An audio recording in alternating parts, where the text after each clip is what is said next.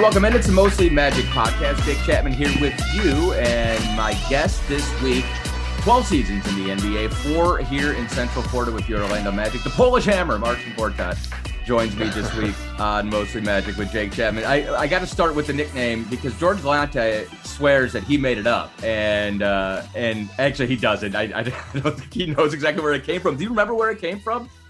Well, it was made at a summer league, but I would say that Dante and George were actually the guys that were kind of like the creators of it, because I think one of the users on Facebook or maybe a YouTube named me Polish Hammer, and then Dante and George, they just started using it, all the time, and they just kept using it and kept saying that Polish Hammer, and this thing just stick to me. So, it's cool that after 12 years, I have a nickname. Not too many NBA players have a nickname. So, being the third Polish player from my country, it's pretty cool to not only be NBA, but also to have such a cool nickname. When you think about those years, gosh, we had so much fun with Dante and Galante, and obviously winning basketball games was fun. But just what was the experience like, especially when you were younger and you were just starting to earn playing time, and it's just everybody here in Central Florida loved the personality so much. How much fun was that? You know what? I think the present situation, the Magic present situation for the past couple of years is making actually our team look even much better now.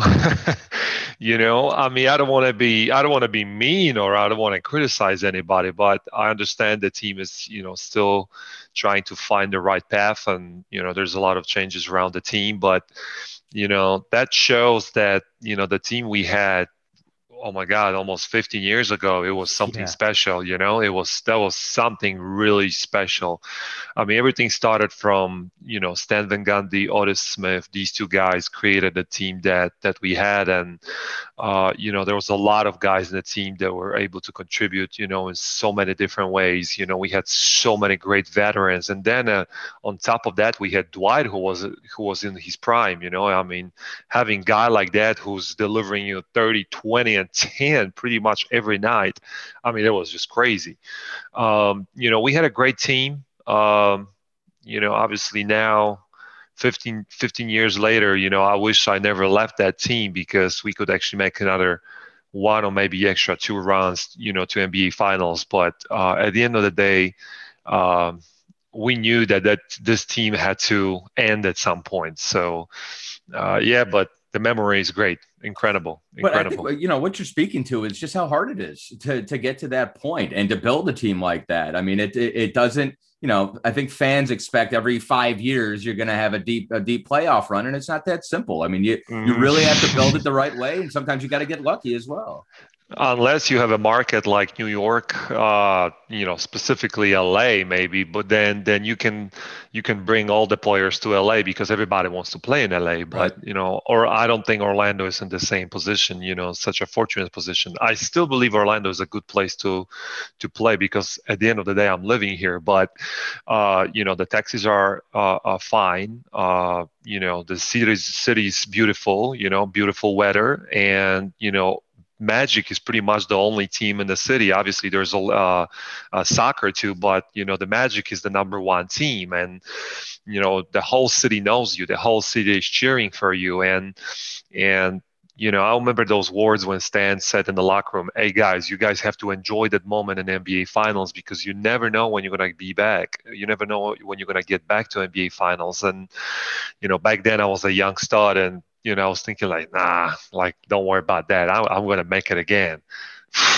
I never made it again. So, Stan was the guy. So you had to listen carefully what he was saying. And, everybody, we living with the memories. That was something special, back then.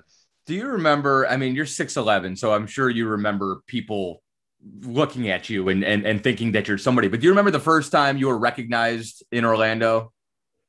Oh, it was from right away off the gate. Like as soon as I made it to the NBA and as soon as I made it to the Orlando Magic, everybody knew who I was. Yeah. Obviously they didn't know maybe if I was playing 30 minutes or 5 minutes or I wasn't playing at all, but they knew I was a Magic player automatically. So like I said, being here in Orlando was special for me too, because I was fortunate. I was really fortunate to be in a good organization, in a good coaching staff with a great veterans, having guys like Bo Outlaw, Donald Foyle, Tony Batty, Dwight Howard, Rashard Lewis, Jameer, and I could probably name another 10 of these guys. It was something cool. It was special. Like I said, so many guys with incredible talent that makes to the NBA, and they end up being with the organization, and after 2 or 3 years they gone from the NBA.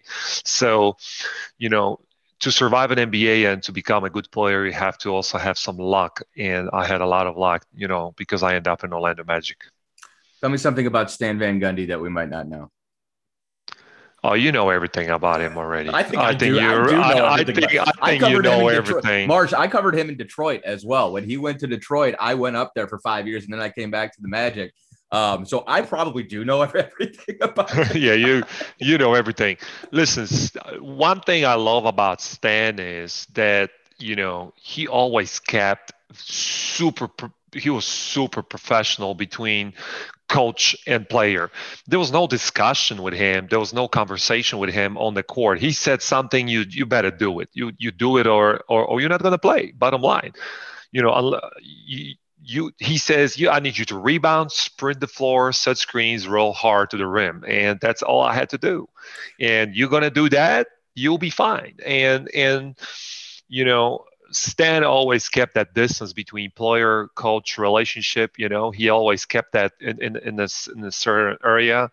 I had different coaches in the different teams. We were kind of like cool friends, and with certain coaches I hang out even more than with Stan. But again, I really respected that, and he really taught me a lot of discipline in NBA. That was the most important thing that he could give it to me. Was that not necessarily the case with other coaches? You don't need to air anybody out, but sometimes you don't get that sort of straightforward, this is what I need from you communication, and that can probably be really difficult for a player. Well, it is at the beginning. It is, especially for the young one, for the young player. It might be difficult, but at the end of the day, that's how it's supposed to be done. That's right. How it's supposed to be done. And if you want to achieve something in your life, if you want to have a success with a team, that's what you got to do. The coach is telling you what you got to do, and you better do it. If you can't bring to the table the stuff he's asking you, then you can't play. Bottom line, if you don't know the system, you can't play. If you're not in shape, if you're not ready to play, you can't play. If you're not going to give 110% effort, you can't play for Stan. And that's how it was. And that's what made me, being drafted with 57 pick, that's what made me a player in this league. I would say there was a time I was a pretty good player in this league. So, very good, thanks to Stan, I would say, I was who I was, and the discipline, he gave it to me. He gave me, all the warnings. Like, listen, if you go out to the game, you better be ready. If you have a pain, in your body, then sit out. If you're going on a court, that's mean you're ready to play.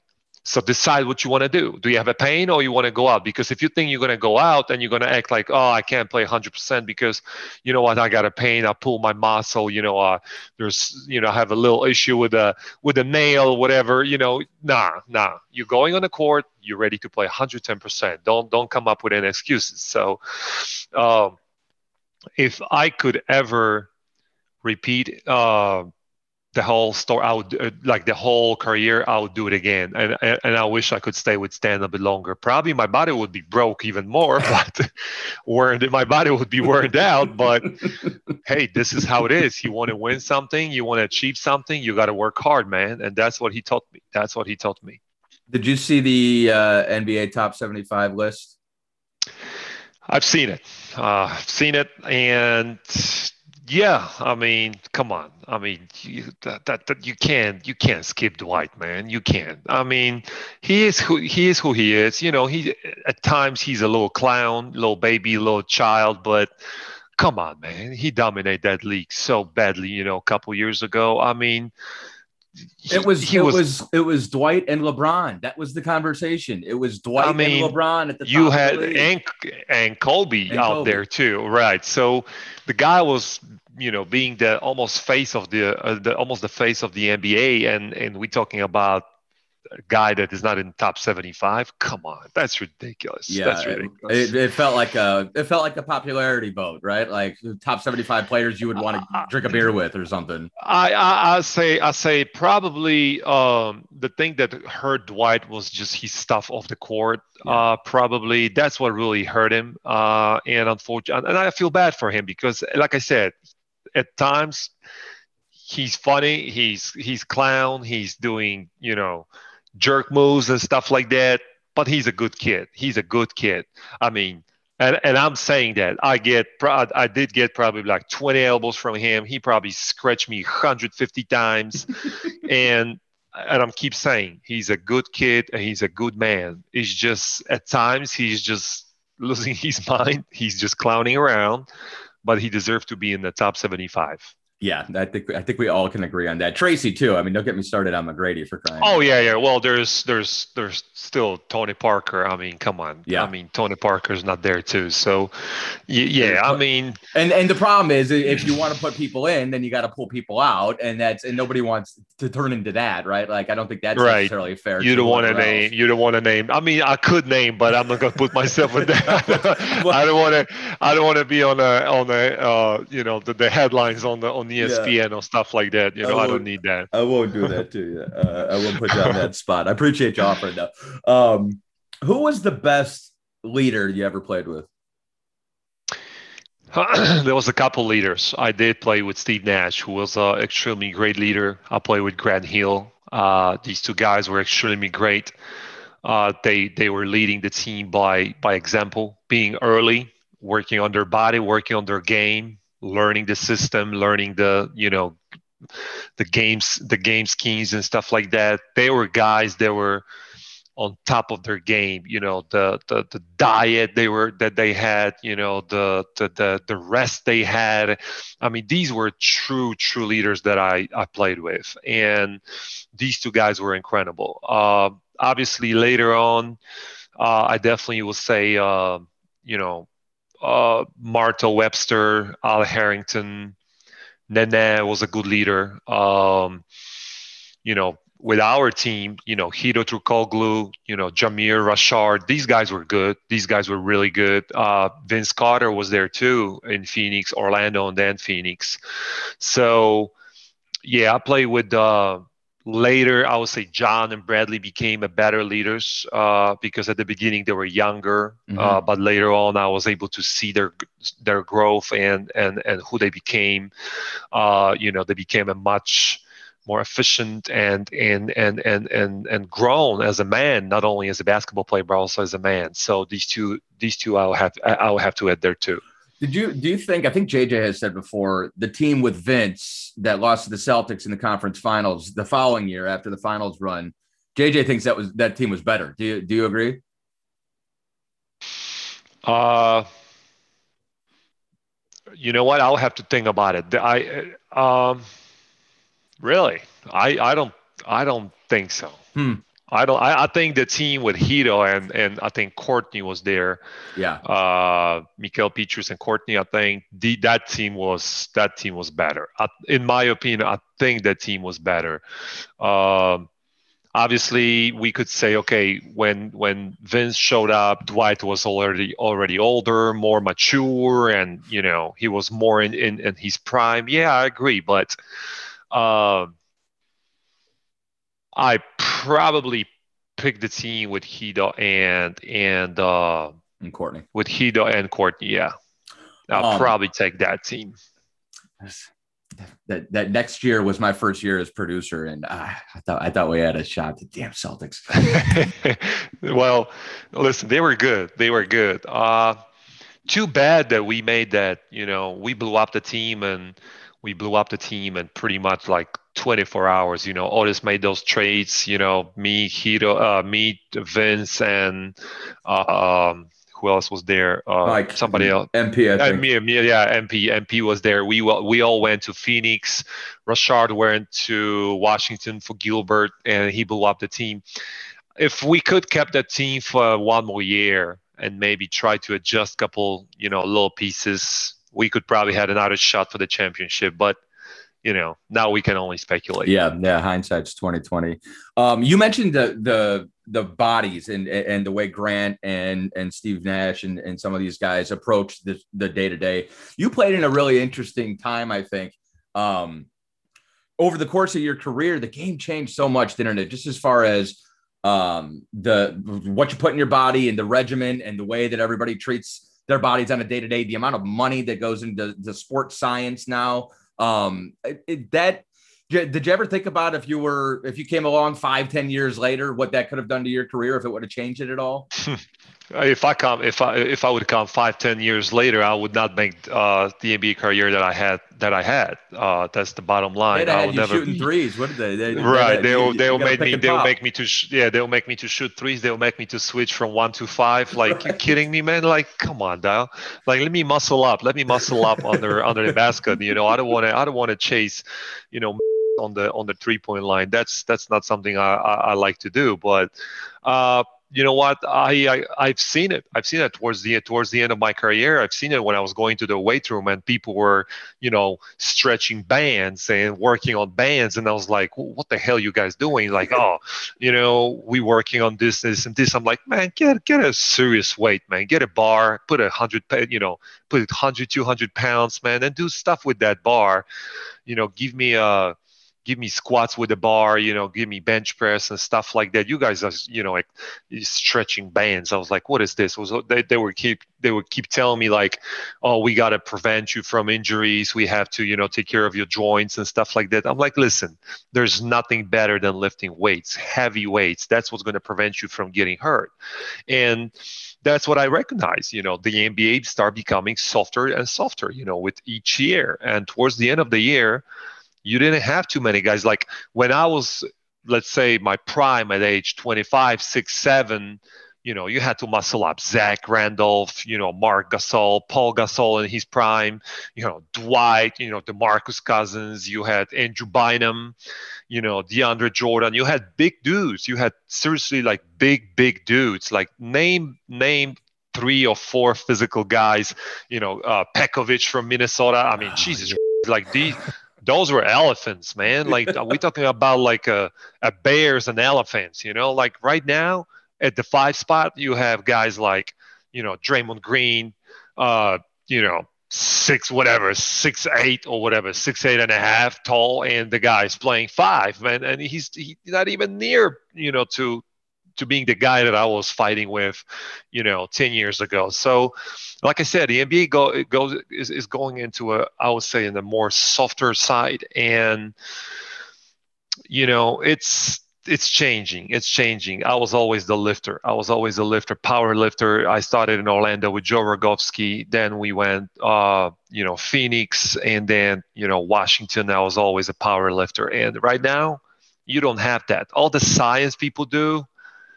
Is this really changing players' lives and changing players' body and mind? I don't know. I think it's all about, either you have that or you don't have that, and this is my opinion. You either have that and you can change things in your life and your body, or you basically don't have that. You're lazy and you don't want to work, and 2 years you're going to be out of the league. Is there anybody who's playing now that you think could hold their own 10 years ago? Is there anybody who's kind of a throwback that you can think of? As far as bigs, like someone who's playing now and somebody, yeah, who's tough enough to have hung with Pekovic and you and Zebo, and I mean, you're right. Well, it was a different time, and now everybody's on the 3-point line. You got everybody. For instance, I look at Karl Anthony Towns, and I think that if he had come up in your time, he could have done that. But he's been conditioned, to, But to pick and pop. he will definitely do it because he's super skilled. I mean, there was a time he was the best big man in the league, but I mean, he will be worn out. He will be, we would beat him up a lot, under the basket. Yeah, we'll beat him up. But Joel Embiid definitely would, handle the whole situation. I mean, we're talking about the best big man in the NBA right now, and probably one of the best, centers in the league, next to Nikola Jokic. But I mean, you have Embiid, Jokic, Towns, and that's it. I mean, do you have any other bigs, like serious bigs? Yeah, I mean, you don't, man. You don't have that anymore. And back in the day, like I said, there was a lot of guys that were doing, 15 and 10. You had pretty much every other guy was doing that. Everybody was rebounding, everybody was shot blocking, and we had, great guy. I mean, even KG. I mean, Perk. I mean, these guys were tough. I mean, Perk. I mean, if Kendrick Perkins. If you, I mean, this guy's different. I mean, I love him right now on TV, but I hated that guy on the court. I mean, he wasn't a wall. He was not a wall. He was a freaking skyscraper. Skyscraper. There you go. That's what I was looking for. I mean, when he put his feet on the ground or under the basket, you could not move this guy. He was that big. Yeah, he's just so big. But again, NBA is different now. And the game is different. If I had to start my career right now, I would not succeed as I did in the past 12 years. We were talking about the bigs, and you mentioned Embiid and Jokic, and those are the first two that pop into your head. And then I'm sitting there going, okay, the reigning MVP is an African immigrant in Greece. I mean, how it's been since you started the international explosion. Like, it's not even, everybody's got one international player, Tony and Pau and Marcin. The entire league is international now. It's pretty cool.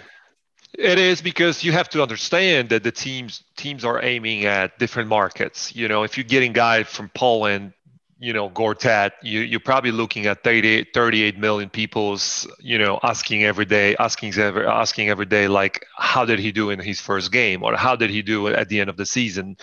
And you're looking potentially at selling jerseys, selling, merchandise, selling, pay-per-view, the league passes and stuff like that, probably bringing people from Poland to the game, selling tickets for the game.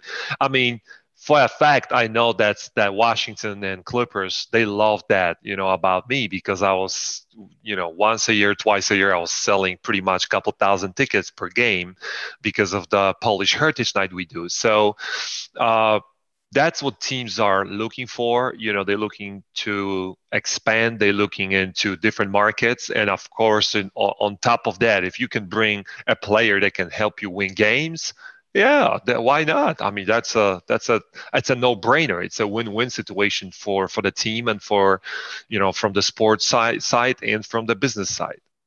What are you up to now? To tell me about what your day-to-day is like. I'm enjoying my life right now. I do a lot of things in business. I'm still working with my foundation back in Poland. In mid-March, we're gonna do Polish Heritage Night in Los Angeles. Cool. It's gonna be in the form of a gala. So we're gonna do a black tie gala, and on top of that, I start playing basketball again in the amateur league back in Poland. Really? Yeah, it's fun. I'm playing with all the blind people and with all respect for them, but I'm playing with all the amateurs, and it's just so fun because you're running around the guys that weight like 300 pounds and they barely move, and it's just so much fun, man. You gotta paint the picture for me. I mean, you can't turn it off when you get on the floor, I would think. Like, you go out there, you're probably throwing elbows just like you did in practice with Dwight. I did. And you know what, people asking like, March, are you stupid? Like, what's wrong with you? And I'm like, listen, I can't play a different way. I mean, that's how I played. I got 800 games in a regular season, probably on top of that another 100 couple in the playoffs. If you keep adding the preseason games, I got close to 1,000 games in the NBA. there was not even one game when I came out and played 50%. So why would you expect me to go out now in amateur league and play 50%? I can't do that. I don't care if there's a guy 300 pounds and he's barely breathing because he's about to faint on me, but I'm going to kick his ass. I'm going to drop 30 on him, and I'm going to get 20 boards. And that's what I do. And I got like, I averaged like 25 and 12 or something like that. I have like eval like 40 plus something. But again, I'm just doing this for fun, man. There was a time when I started getting kind of fat, which is surprising to a lot of people. I start kind of getting fat, and I just decided that I have to do something about it. And I started working out again. Started taking care of my body a little bit more. I had some issues a couple months ago, probably like 8 months ago. I had some issues with my back, with my spine, and I had to really take care of that and take that seriously. So I'm better now. I feel like I'm fit. I'm moving well. To be honest with you, I still believe I could get you. I could give you a good 15, 20 minutes in the league right now. I believe it. The Stan Van Gundy is strong in you. I mean, it doesn't matter. You put Marsh on a basketball court, and he's going to give you 20 minutes and probably six hard fouls. Oh yeah, well, I'll get you 6 hard fouls. I get you. If I play with a good point guard, I'd probably get you 10 and 10. I probably could get you 10 and 10. I mean, it's like a must for me. It was like a must for me. Wherever you go, it doesn't matter. You play Lakers, you play, the bum team, whatever. You got to bring 10 and 10. I mean, that was just it's a must. Double was like a must. And the team has to win, because on top of that, you can have 20-20. If the team doesn't win, it doesn't count. So. That's what I had to do. And, I remember when Stan was in Detroit, he had, Drummond, Andre Drummond. Oh, that guy was big too, man. And great rebounder on top of that. Yeah, he was, Andre he's an interesting cat. I really want to know, like, what happened with him right now. Because let me tell you something. I mean, I don't want to be cocky. But listen, I was going since day one in the NBA. I was going up every year, becoming better, more skilled, more experienced, wiser, smarter, and more experienced. Last year we can say I start dropping down. Okay, but what happened with Drummond? What's going on with him? Yeah. I think it's different. I think certain. You said, Mars, that you had that drive, right? That no matter what and maybe it's where you came from, and maybe it's just who you are. I don't think everybody's wired that way necessarily, especially high draft picks. I think it's really easy sometimes to be like, I've arrived, and that's not to say that Andre didn't work. He did. I just think he got to a point where the situation wasn't good for him. And then when you start bouncing teams, and certain guys, they just don't find the right situation. And I think he's in a good spot in Philly, but he definitely isn't, I don't think he lived up to what people expected from him in Detroit. I think that's fair to say. Well, that's what's surprising to me, because, back in the day, Greg Monroe and Drummond, they were like almost like Marc Gasol and Zach Randolph. I mean, these two, to cover these two, oh man, you had to really work hard for it, But later on, it was me and Nene also that we kind of created that duo, two bigs under the basket that were, fighting.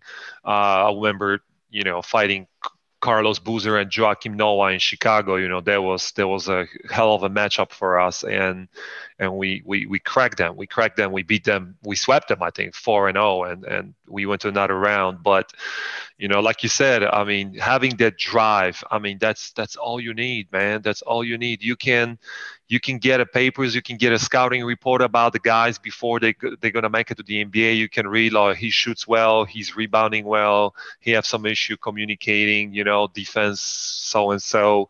But if you have that drive, if you have that extra effort, that's what's going to keep you in the league, man. That's what's going to keep you in the league. And as soon as you're going to understand that, as soon as you're going to stop worrying about people around you, this guy plays more than me, why is he playing, why I'm not playing, just cut that, man. Just focus on yourself, man. Work hard every day trying to improve your game. When you wait for your opportunity, when you're going to get your opportunity, just take it, man. Take it. That's what I did when Adana Foyle was there. I love Adana Foyle, but I said, brother, I gotta take your job eventually. So that's how it was, What and do you think that drive. But I don't think it's the same as it was when you came up. Across the league. I mean, I don't know if it's the money. I don't know if it's just, you said the league is getting softer, and I think there's something to that. I don't see I think the generations are changing, and there are a whole lot of players who want it to be easy, I think. And maybe that sounds like I'm a crusty old man, but I think that's, I think that also, I think that the Golden State Warriors,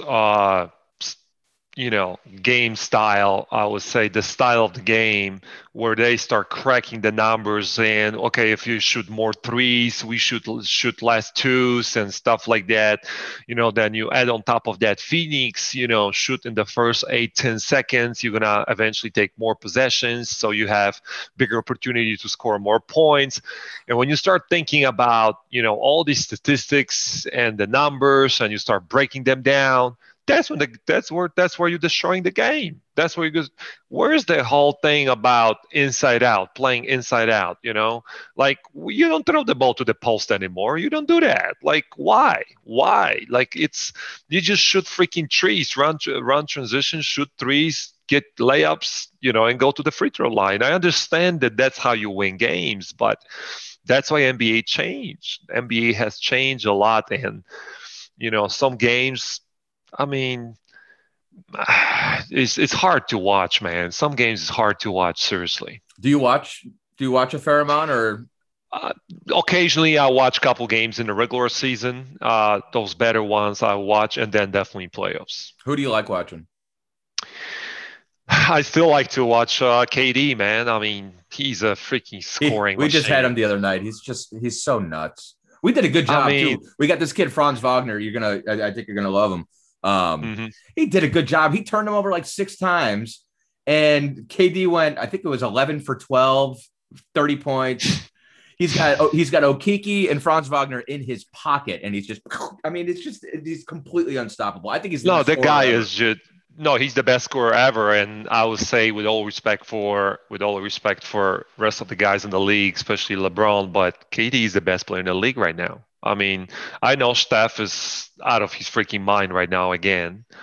He's doing amazing stuff, and I'm really happy for him and for the Golden State Warriors that they, leading the league. But KD, man, that guy is he's just unstoppable, man. It's like he was made in a lab, right? to score. Like he's just perfect scorer. And if you could add, like 5 to 10 pounds clean muscle on him, oh my God. I mean, oh my God.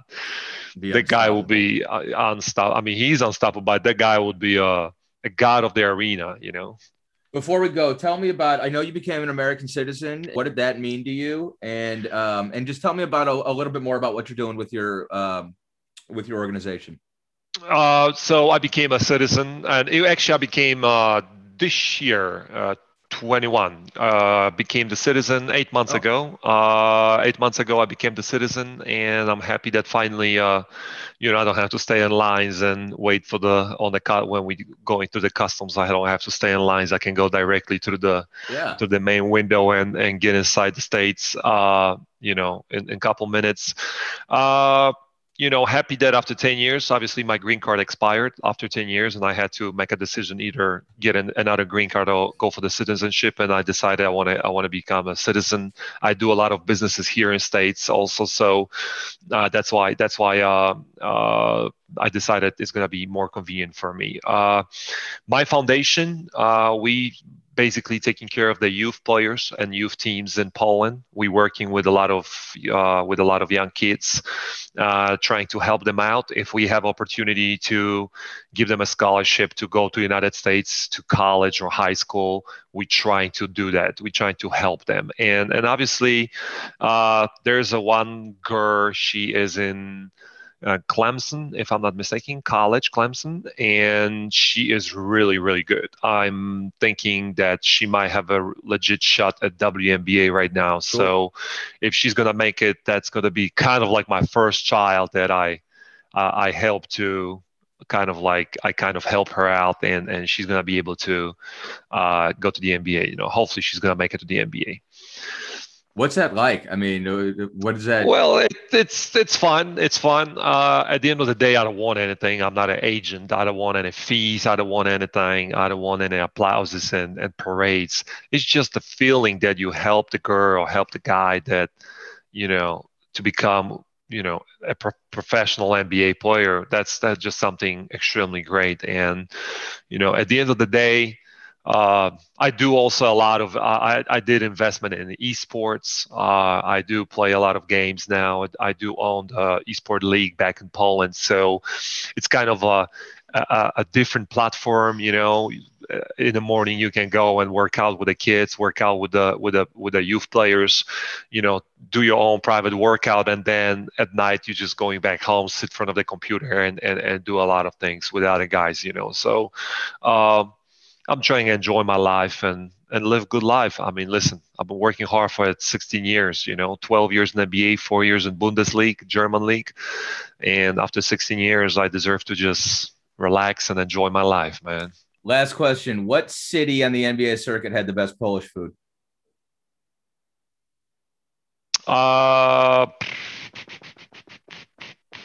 Probably, it would be probably Chicago. They have like a lot of good Polish restaurants, and New York also, Chicago, New York, but there's also one good restaurant in LA. So those three cities are the number one cities, I would say.